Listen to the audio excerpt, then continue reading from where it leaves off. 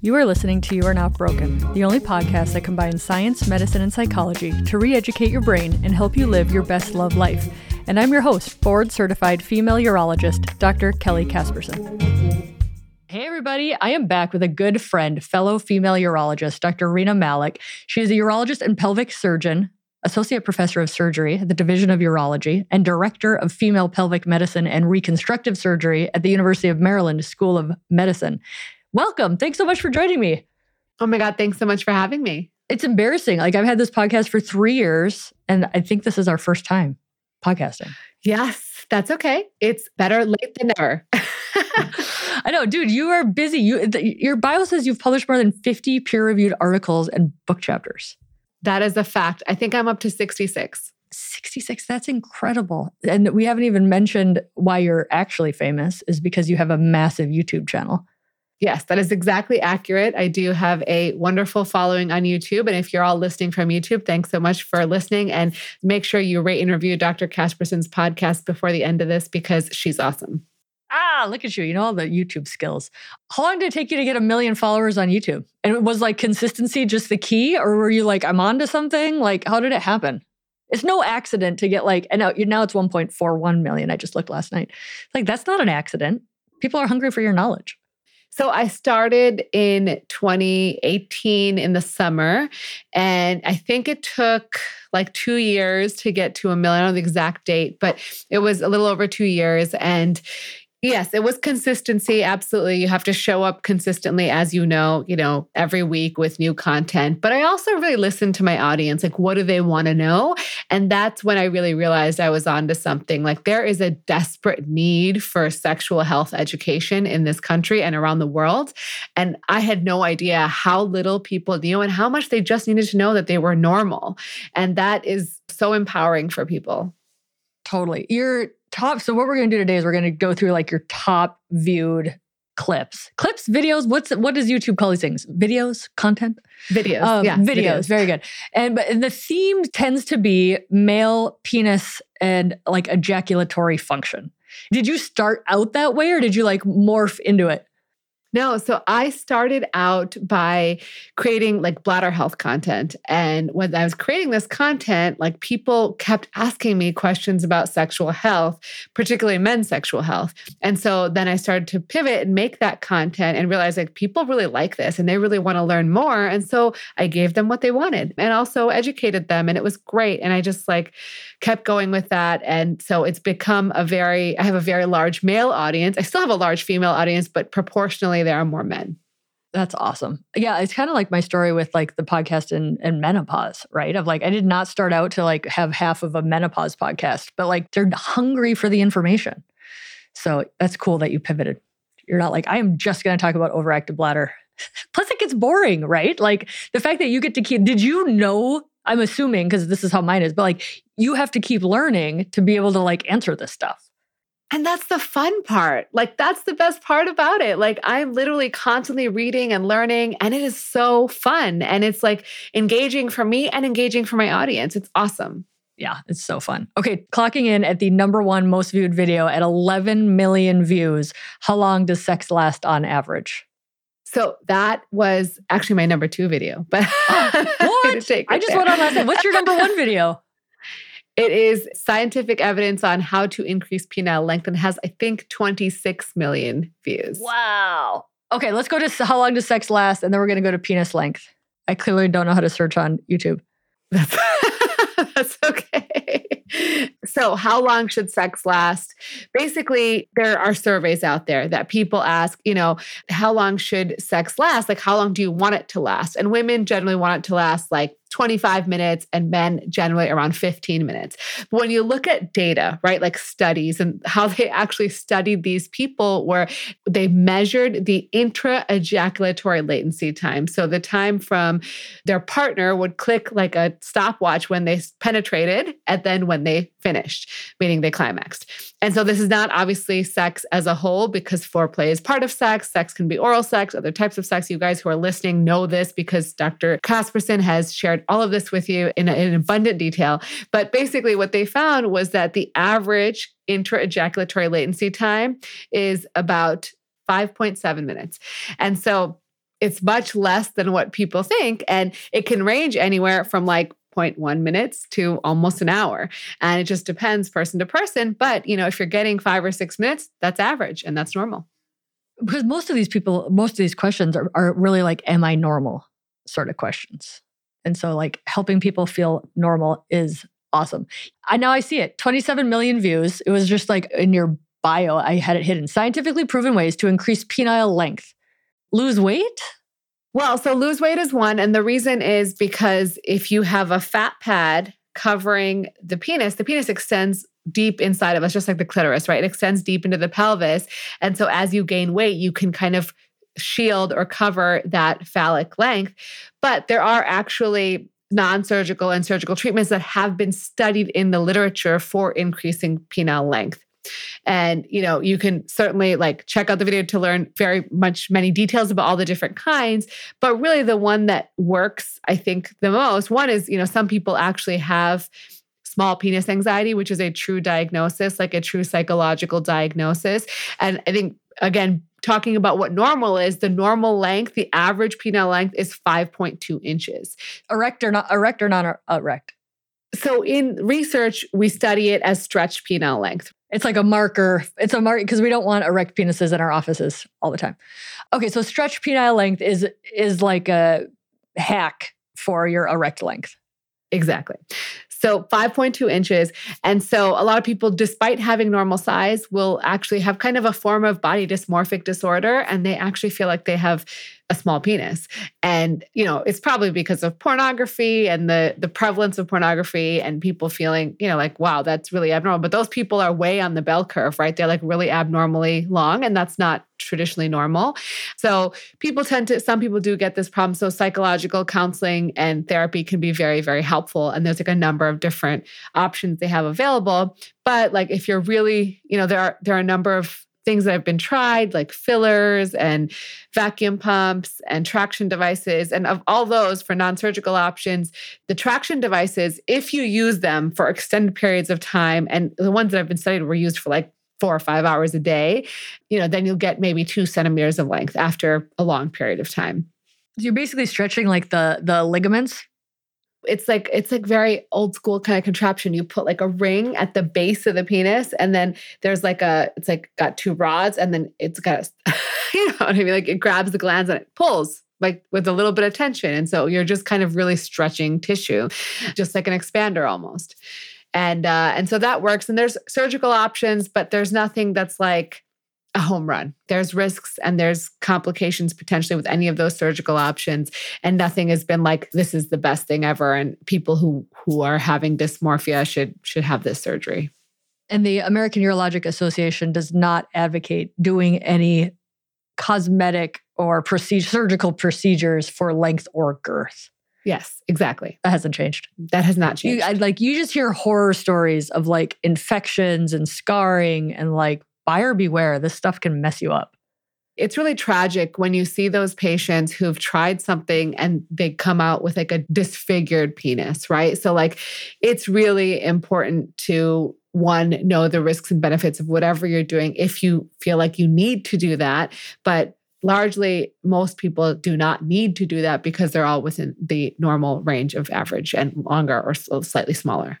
I see, it's so interesting. I think that you probably see this in your followers, but like men are obsessed with penis size and girth and women don't usually care. Oh, so there was actually a study where they asked men, like, how many of you are happy with your size? And the percentage was like 55%. But when they asked their partners, it was like 89%. So the large majority of women don't care. And honestly, I think the women that do care are really because of society, because we talk about, oh, how big is his dick or whatever. And none of that matters, right? Because that's not how the majority of women derive pleasure, right? Listeners of this podcast know the clitoris is the homologue to the penis and the way that the majority of women derive pleasure and orgasm. So it doesn't matter how long the penis is. You need to put that in a book. That'll be right. Like page 1. Take a big sigh of relief. It doesn't matter. What I see is so many women coming in because of pain, because their partner is like too well endowed.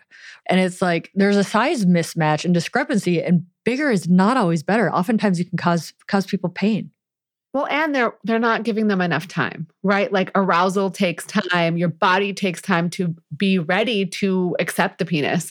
I'm sure you see this all the time, but like they're like, yeah, it hurts because they're basically like, wham, bam, thank you, ma'am, and they don't have time to get aroused or lubricated or all of the above.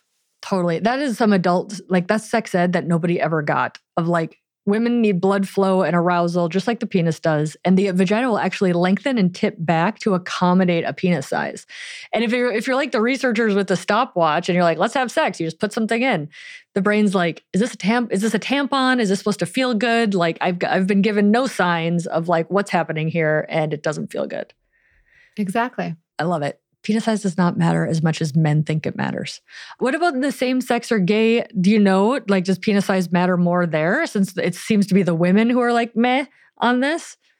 I don't know. I don't know that there is research on that, but that's a good question. I should look into that. But, I think that in that community, there's just more communication, right? Like they talk to each other, which is like, oh, such a novel thing, right? But they actually communicate with each other. And like, because they're communicating, they're able to talk about what pleasure, how they like to be pleasured and what they need. And so I think it's like a less of an issue, right? Because and they're comfortable incorporating toys and other things into their repertoire, which I think in heterosexual sex is like, we're inching there, but we're not there yet. Yeah. That would be a great book of like what straight people can learn from the gay and kink community is like communication, asking people how they like it. And then at the end, like the follow-up talk, right? Like, was that good for you? What would you have done differently? It's such a foreign concept to be like, how about talk before and after? We're like, I don't know. That seems so weird. So I was listening or reading Dan Savage's book, his A to Z book, and he does talk about it a little bit. He's like, we by nature have to communicate. There are two, the person in the relationship can be the giver or the receiver. And so you by nature have to talk to each other. Like you can't just assume. And so he does have some of that in his book, which was actually pretty good. Love it. So clocking in at 10 million views, what exactly is the G-spot? So the G-spot, you know this well, is actually an erogenous zone, right? Which is an area where the Skene's gland sits in the anterior vaginal wall. And the Skene's gland is the homologue of the male prostate. And some men derive pleasure from prostate play. Similarly, some women derive pleasure from being stimulated in their erogenous zone, their G-spot, whatever you call it. But it's not like an actual nubbin that you're going to find and press, right? It's not a button. It's an area. And not everyone is going to climax with a G-spot stimulation. And so I think, this is obviously not news to you and I, but for many people, it's like mind blown, And in that video, I talk about just basic female anatomy and you'd be surprised, right? Of like how little people know about their bodies. Yeah, 100%. I mean, I think it's because that's your number 3 most common one of like, hey, at least people are interested maybe in figuring this out. This is good. 9.4 million views. Can you masturbate too much? Yes. So the answer is probably not, right? As long as masturbation is not causing you problems in the sense that like you are avoiding your partner, you're avoiding your life activities or your normal things that bring you joy, and you're not finding joy with anything else in your life, no, it's not going to cause you any harm. And in fact, it can have a lot of benefits. So, you can't masturbate too much. It doesn't mean that you don't like your partner. It doesn't mean that you're going to have issues with your erections later or not be able to climax later. And in fact, it can have a lot of benefits, right? It can help you sleep better. It can release feel-good hormones. And it can help you figure out what you like so you can share that with your partner. So masturbation's great. Awesome. And that's for any gender, anybody who masturbates, data's the same.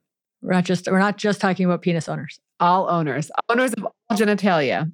All the owners, the pelvic owners. 8.9 million views. Can you increase your semen volume? Yeah, so this is interesting, right? I had no idea how much people cared about this. And that's like really, I guess, how naive I am. But yeah, so people want to know, like, how can you increase your semen volume, right? So in order to ejaculate, it's a lot of different things that play a role. It's your genetics, it's your diet, it's your hydration level, it's how long it's been since you last ejaculated. So ways that you can increase your semen volume, the first one, which everyone should do, whether they care about their semen volume or not, is quit smoking, because smoking will reduce the semen volume and will also make it taste really bad. So that's number one. No way. Yeah. Yeah. They should put that on the packaging. May make semen taste horrible. Right. I mean, there's no good data on this, right? Like, how are you going to study like the taste of semen, right? Like, you can't do that. But like, there is some internet data that suggests that like smoking, red meats, those sorts of things can make it taste bad. Just like asparagus makes your urine smell bad. Very similarly, it can make your body fluids smell and taste different. What about the things on the internet that I've seen to either increase volume of semen or change the taste to make the taste more enjoyable? Is there any science to these supplements, or where's this coming from besides people just wanting to like self-improvement? Yeah. So, I mean, I don't know all the data on each of the ingredients of the supplements. So, you'd have to look at those specifically. But ultimately, like the flavor stuff is like, we know that certain things will increase. There is fructose in the semen, right? And certain things will increase fructose or have fructose in them, like pineapple is one that people talk about a lot, or kiwi, and so maybe eating those can slightly sweeten the semen, right? But it's not like you're going to eat a pineapple and then that night you're going to be like, oh, it tastes great. Like it's not like that. So it's like, if you eat a lot of those things in your diet regularly, sure, it might be slightly sweeter, but like, yeah. And so maybe those, I don't know what those supplements have in them. So maybe they do like help with that. I don't know. But really, so I think the next thing is just hydrate more. Don't buy the supplements, just hydrate a ton and drink a lot of fluid. That's going to help. To increase the volume. Yeah. And then the third thing is like ejaculate less frequently. If you masturbate right before, you're going to have less volume, or even the day before. Whereas if you wait 2 or 3 days, you're going to have more volume. And then, the last thing is that there are these muscles around the urethra called bulbospongiosus and ischiocavernosus muscles that will contract when you have an ejaculation. And so you can strengthen those muscles by doing Kegel exercises, although I think a lot of men have a hard time doing those exercises and don't really know how to do them. You can do them and they can help strengthen the pelvic floor, which can help you have stronger ejaculation. Is semen volume kind of like, this is me being like a naive urologist, is semen volume kind of like penis size, or like it really matters to the guy because they are like defining masculinity by it, and the females are like, yeah, it's just kind of messy. We don't really care unless we're trying to get pregnant. I mean, certainly I think, if you hear about people watching pornography, they use like all these extra things to make it look like you're having a huge voluminous like semen volume. And I think that's where it comes from, right? You feel like that's a part of your masculinity or your fertility and a sign of that. And so people feel like, yeah, I want to have a big voluminous ejaculate, or it changes, right? And as people age, they tend to have weaker muscles and it doesn't shoot as far. It kind of dribbles out. And so they get upset about that. And that's definitely from the male side. But from the female side, some women, I think, and like the feeling of the ejaculate, like they know that they've pleased their partner. And so that is something that is like a cycle that they're used to feeling that and they like to feel it. And then when they don't feel it as strongly, they're like, is that a reflection on me? Yep. That makes a lot of sense. Obviously. Which is not. I guess the other real quick on that is certain medications for your prostate or surgeries on your prostate will decrease your semen volume. Yes, exactly. Yeah. Okay. 5.8 million views. Can ejaculating more frequently reduce risk for prostate cancer? They've been looking at this for like decades, right? Yeah. I mean, this is a great study. I think it's been overblown because it's like one study and, it's a good study. I can't say it's a bad study, but basically what they did was they took surveys monthly for several years, like 1992 to 2010. And they looked at the frequency of ejaculation from men in their 20s up till their 40s. So, and they divided them up into groups like 20 to 29, 30 to 39, 40 to 49, so on and so forth.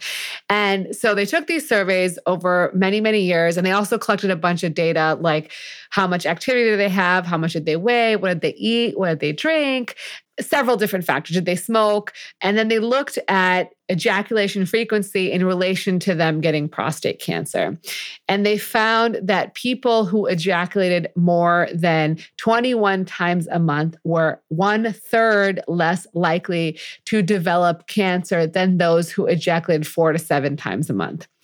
However, it's a good study. It's very well done. It was like 30,000 men. So it was a really good study. But ultimately, does that mean they're just having more sex and they're healthier because they're having more sex? Does that mean that, and it was also like only in a certain age group. So we don't know like if it really means anything, but certainly it should reassure you that ejaculating more frequently or having more sex is not dangerous, right?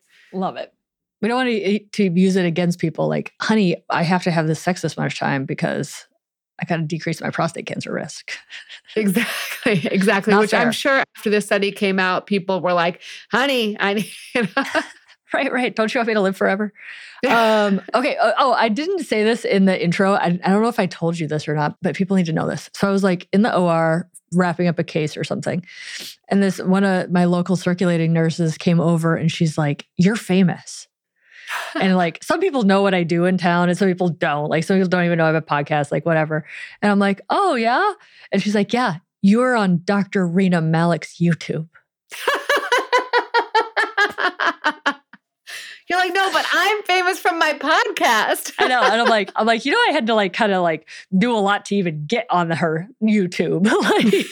Which is like, that was why I'm famous, is because they're like, we follow her, we love all of her stuff. And then you just popped up on her YouTube one day. And I was like, yeah, well, we're buds. Yeah. But you're like, thank you for making me famous in my hometown for one circulating nurse. Our video did not make the top 10, but it's up there. It's close. You guys need to watch it if you haven't. It's gold. It's great. It's so good. It's really good. We talked about faking orgasms. Mm-hmm. Why? We shouldn't. This is a bad thing that women do, but you can watch it and learn more. I know. I'm actually talking about, so I mentioned fake orgasms in my TED Talk coming up. So we'll start educating that we shouldn't do that. We're perpetuating the performance myth. Absolutely. 5.7 million views, how to increase testosterone naturally. Oh, that's a good one. It's a good one. And it goes over like literally the science behind each of these things that we recommend. But the things that we recommend are get good sleep. And like why? Because testosterone is on a circadian rhythm, which means that it works with the sun. And your body works best when you sleep when it's dark, when you're up when it's light. And so getting more sleep helps. Good, high quality sleep is super important. Number 1. Number 2 is do high resistance exercise. So I did like a follow-up video to this where I talked about the exercise science, but basically it's like heavy resistance training to really boost testosterone, not just like exercise of any kind, but really heavy resistance training can be helpful. And eating good. Again, the food science is very all over the place. The best data we have is on the Mediterranean diet, which is high in nuts and seeds and legumes and, a little bit of fish, like a little bit of meat, but mostly very, great diet to have from the majority of people, but also the best studied diet that we have. Not to say other diets are not good, but that's the one that we have the most data on. And then avoiding endocrine disrupting chemicals. And that can include things like BPAs, which are found in plastic containers, plastic water bottles, and those can cause disruptions in your endocrine system, which creates testosterone. What about alcohol and marijuana? Yes. So that's a good one. So that's also in there. But avoiding in excess alcohol is bad. And in excess, marijuana can also impact your testosterone levels. So both of those things, and smoking, 100% quit smoking. Like I can't stress it enough, quit smoking.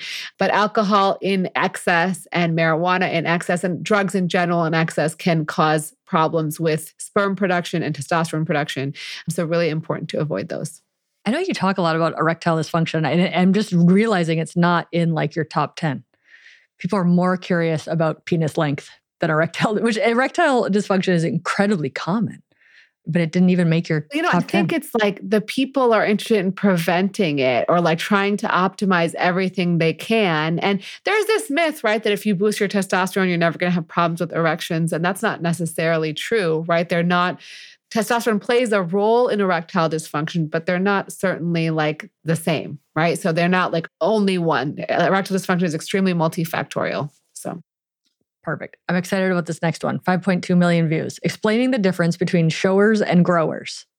Yeah. So so a shower and a grower. The difference between a shower and a grower is exactly what you think it is, right? There are some people who, when they tend to get erect, they will enhance their length, expand and extend their penile length. Whereas a shower will have little change in length, but they will just be the same size that they are when they're flaccid and very similar to their erect state. And the difference between these is because of genetics and environment, right? Genetics is like what you get from your parents, and environment, like the things that are around you can change how your penis looks. If it's cold in the room, if you're stressed out, if you're exercising, all these things can change the way your penis looks. And so like you might notice that when you're cold, it looks smaller. When you're warm, it looks longer. Like that's normal.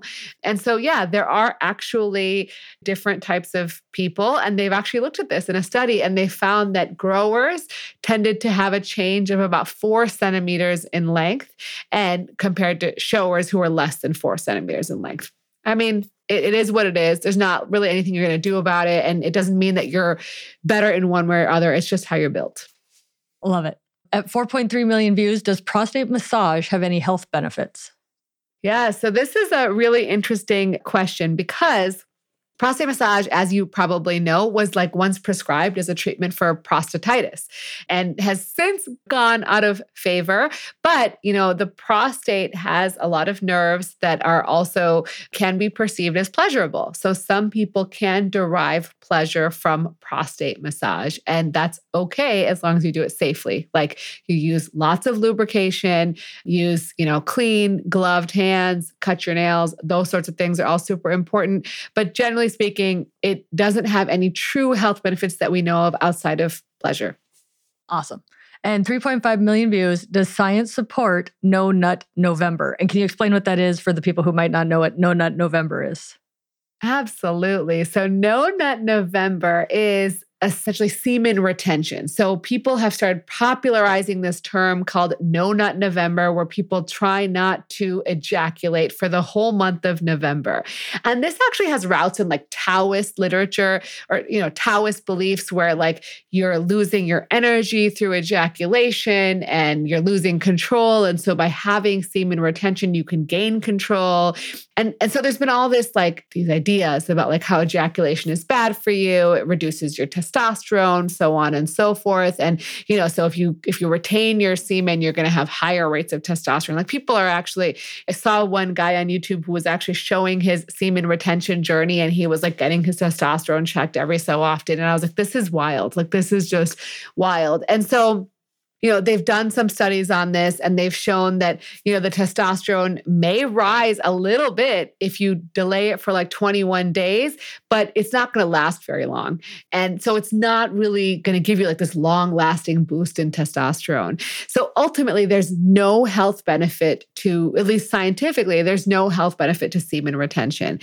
And bottom line is, so a lot of people can do this and get a lot of tension in their body, right? People get things like blue balls, which is essentially epididymal hypertension, where the blood flow is flowing into that area, but it's not getting released. And so it can cause discomfort and pressure in the scrotum. And so that can happen, but also people can develop like pelvic floor dysfunction. So they can have muscles which are really tense and not relaxing because they're so wound up because they're like trying to not ejaculate. And so then you're just basically torturing yourself for a month for really very little benefit. But I will have the caveat, if you're doing it and you're finding benefit from it and you're not tortured, then by all means, go ahead. You're not going to hurt yourself. Your body's probably going to take care of it itself. Either your body's going to absorb that semen or you're going to ejaculate it at night. So it doesn't really matter. Like if you're happy and you're doing great, that's fine. But if you're not and you're feeling tortured, you're not going to really gain anything from it. I love it. That's good advice. Do you have a favorite YouTube video that you've done? Like you're like, this is my favorite one. Oh, my favorite. I have a lot of fun making them. So I don't like have a specific favorite. I think I love the ones where I get into like the history of things.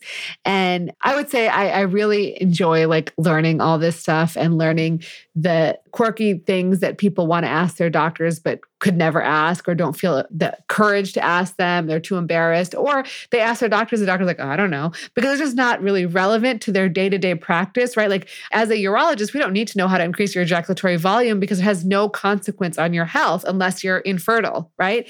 And so it's not necessary for the average person for us to like know that. And as we were talking about before, like there's a lot of pressures to see more patients in shorter and shorter periods of time. So you can't have that conversation with people. So I just generally love like kind of going in the weeds and finding answers and being able to give the data and share that with people.